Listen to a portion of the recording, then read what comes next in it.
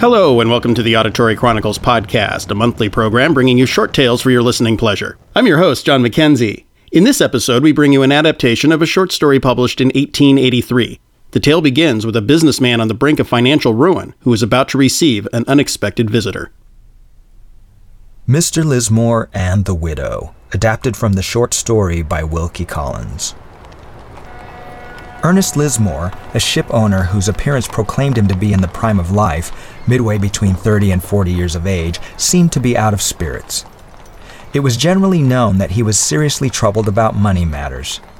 Late in the autumn, the day after Mr. Lismore appeared at a public meeting that was held at the Mansion House, London, a clerk entered his office and presented a visiting card. The visiting card was from Mrs. Mary Callender. Underneath her name, she had written these explanatory words: "Important business." "Does it look as if she wanted money?" Mr. Lismore inquired. "Oh dear no, she comes in her carriage," the clerk replied. "Is she young or old?" "Old, sir." To Mr. Lismore, conscious of the disastrous influence occasionally exercised over busy men by youth and beauty, this was a recommendation in itself. He said, "Show her in." Observing the lady as she approached him with the momentary curiosity of a stranger, he noticed that she still preserved the remains of beauty. She wore her own gray hair, and her complexion bore the test of daylight. On entering the room, she made her apologies with some embarrassment. "I'm afraid I have chosen an inconvenient time for my visit," she began. "I am at your service," he answered, a little stiffly, "especially if you will be so kind as to mention your business with me in few words." Mrs. Callender was a woman of some spirit, and that reply roused her. "I will mention it in one word," she said smartly. "My business is gratitude." He was completely at a loss to understand what she meant, and he said so plainly. Instead of explaining herself, she put a question. "Do you remember the night of the 11th of March, 6 years ago?" He considered for a moment. "No," he said, "I don't remember it." "Let me assist your memory, Mr. Lismore, and I will leave you to your affairs. You were on your way to the railway station at Bixmore to catch the night express to London." As a hint that his time was valuable, the shipowner had hitherto remained standing. He now took his customary seat and began to listen with some interest. "It was absolutely necessary," she proceeded, "that you should be on board your ship in the London docks at 9 o'clock the next morning. Otherwise, the vessel would have sailed without you. On your way into town, your carriage was blocked by people looking at a house on fire." Mr. Lismore started to his feet. "Good heavens, you were the lady of that house," he gasped. "On the dark side of the burning house, I could not see clearly. You were fainting and Mrs. Callender, your poor husband." "At his great age, he sank under the shock," she answered. "and I have lost the kindest and best of men. Do you remember how you parted from him, you, the man who preserved his wife from a dreadful death? You threw your card to him out of the carriage window, and away you went at a gallop to catch your train. In all the years that have passed, I have kept that card, and yesterday I saw your name on the list of speakers at the Mansion House." She held out her hand. Mr. Lismore took it in silence and pressed it warmly, saying, "I ceased to lead a sailor's life less than a year from the night of the fire. With the little inheritance, I started successfully in business as a shipowner. We little know, Mrs. Callender, what the future has in store for us." Mrs. Callender leaned forward and spoke discreetly. "I heard a stranger at that public meeting say that you were seriously embarrassed by some failure." Mr. Lismore's handsome features hardened as if he were suffering. There was a knock at the door. The clerk appeared again with a card and a message from another visitor without an appointment. Mrs. Callender rose immediately. "It is not my wish to offend you, but rather to prove myself to be your friend," she said, and pointed to her card on the writing table. "Will you come to me tomorrow evening at that address? Like the gentleman who has just called, I too have my reason for wishing to see you." Mr. Lismore gladly accepted the invitation. Mrs. Callender stopped him as he opened the door for her. "Are you married?" she said. "Or maybe in love?" He found it impossible to conceal his surprise, but he answered without hesitation. "There is no such bright prospect in my life," he said. "Forgive me," she resumed. "At my age you cannot possibly misunderstand me, and yet—" She hesitated.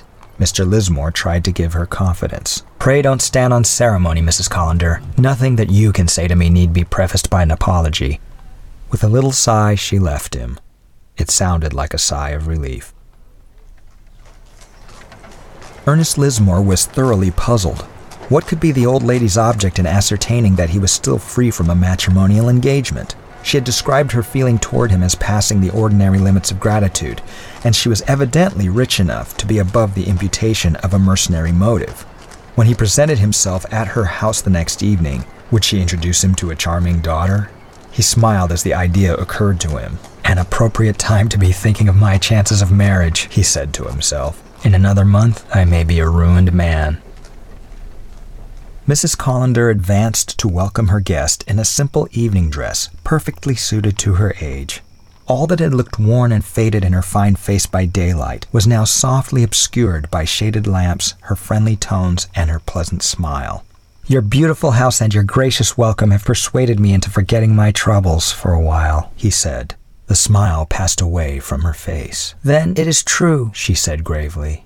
Only too true, he admitted. Let me tell you what my own pecuniary position is, she said. I am the childless widow of a rich man.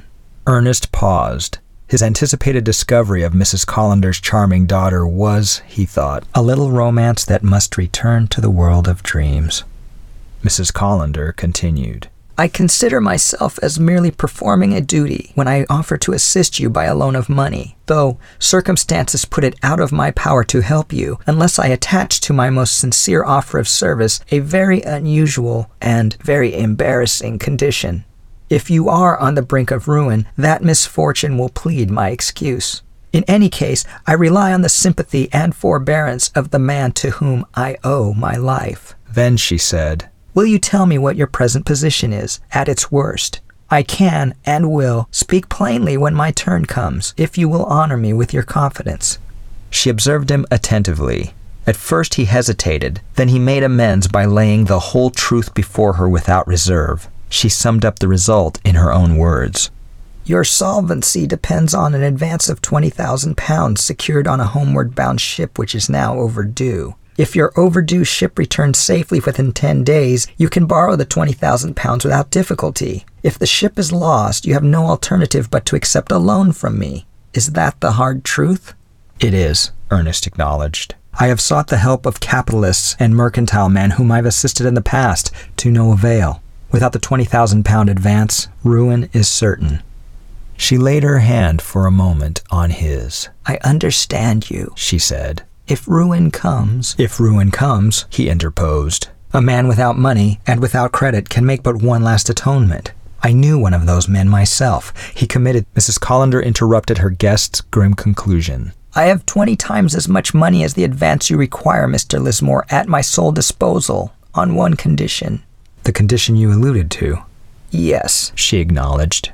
My husband's will grants to me what is called a life interest in his fortune, the whole of the £400,000, which may only be used in the maintenance of my lifestyle, she said.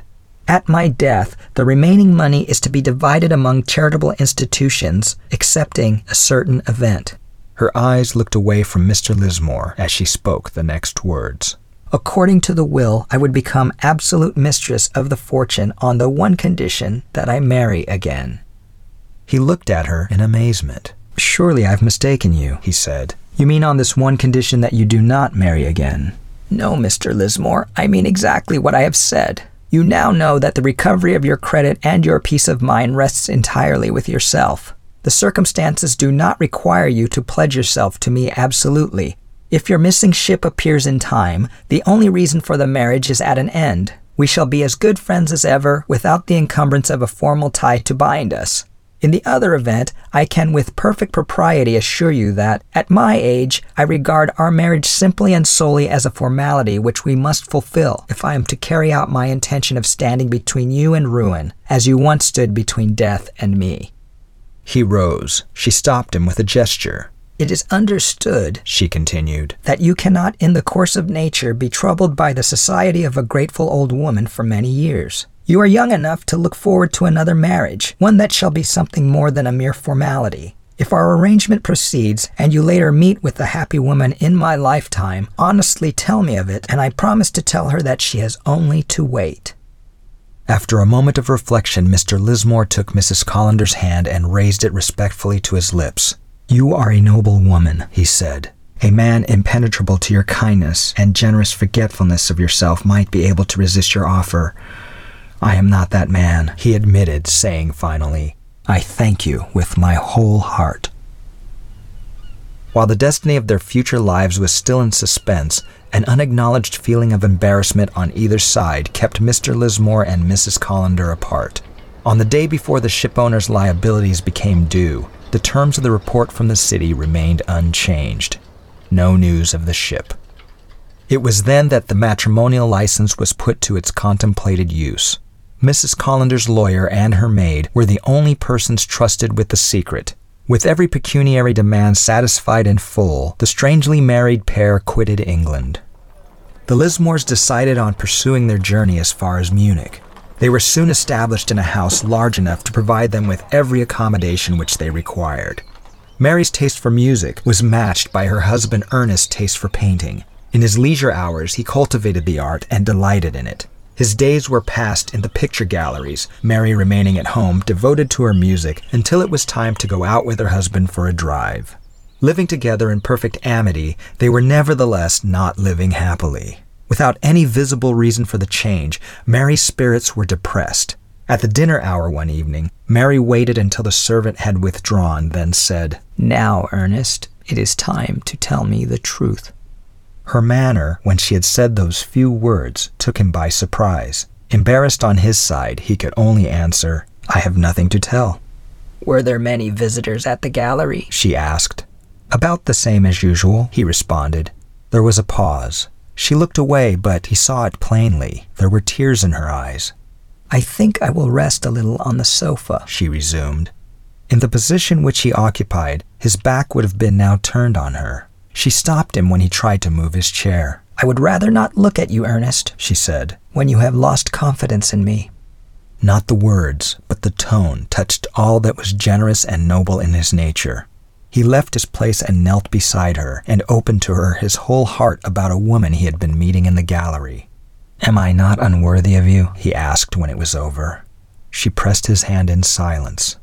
"You tell me that she is a copyist of pictures," his wife said. "She will be interested in hearing of the portfolio of drawings which I bought for you in Paris. Ask her to come and see them. I shall be glad to become acquainted with her."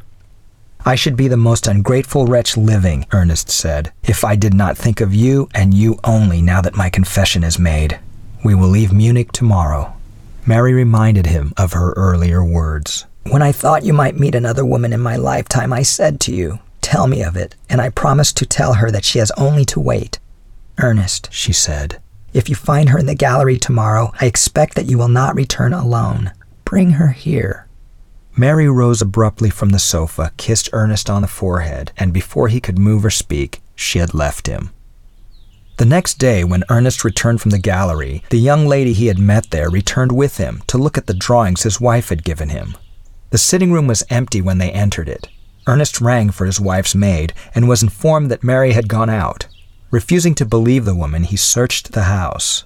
Mary was not to be found. When he returned to the sitting room, the young lady was unnaturally offended. He could make allowances for her being a little out of temper at the slight that had been put on her, but he was inexpressibly disconcerted by the manner in which she expressed herself. "I have been talking to your wife's maid while you have been away," she said.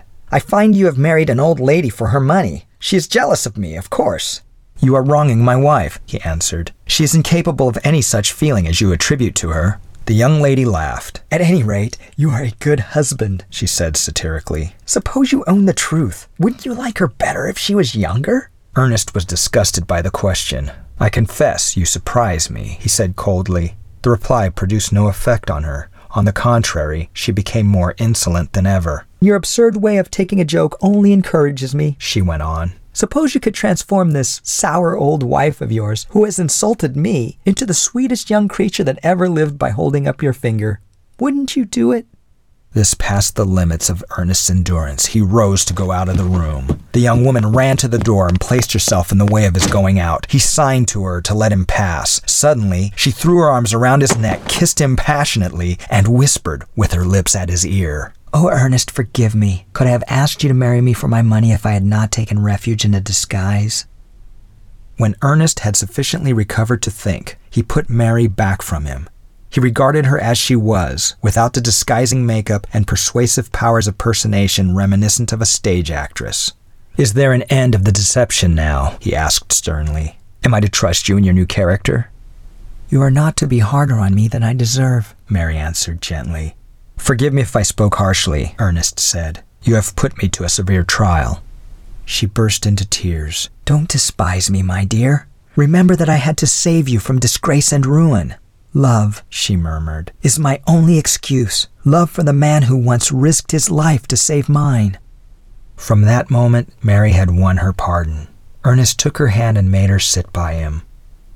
I have known some miserable hours of doubt and shame since our marriage, she continued. When I went to see you in my own person at the picture gallery, oh, what relief, what joy I felt when I saw how you admired me. Not because I could no longer carry on the disguise. I hurried on the disclosure because I could no longer endure the hateful triumph of my own deception. I can't bear ever to see it. Mary abruptly left Ernest and returned with the false gray hair which had been a part of her disguise. She turned to the fireplace. Ernest took it from her before she could destroy it. "Give it to me," he said. "Why?" Mary quietly inquired. Ernest drew her gently to his embrace and answered, "I must not forget my old wife." We hope you've enjoyed our presentation of Mr. Lismore and the Widow, adapted from the short story by Wilkie Collins, as read by JT. Be sure to join us next month for another tale of mystery and wonder. In the meantime, feel free to visit our website at auditorychronicles.com for an archive of previous episodes, as well as links to our Twitter feed and Facebook page. For Auditory Chronicles, I'm John Mackenzie. Thanks for listening.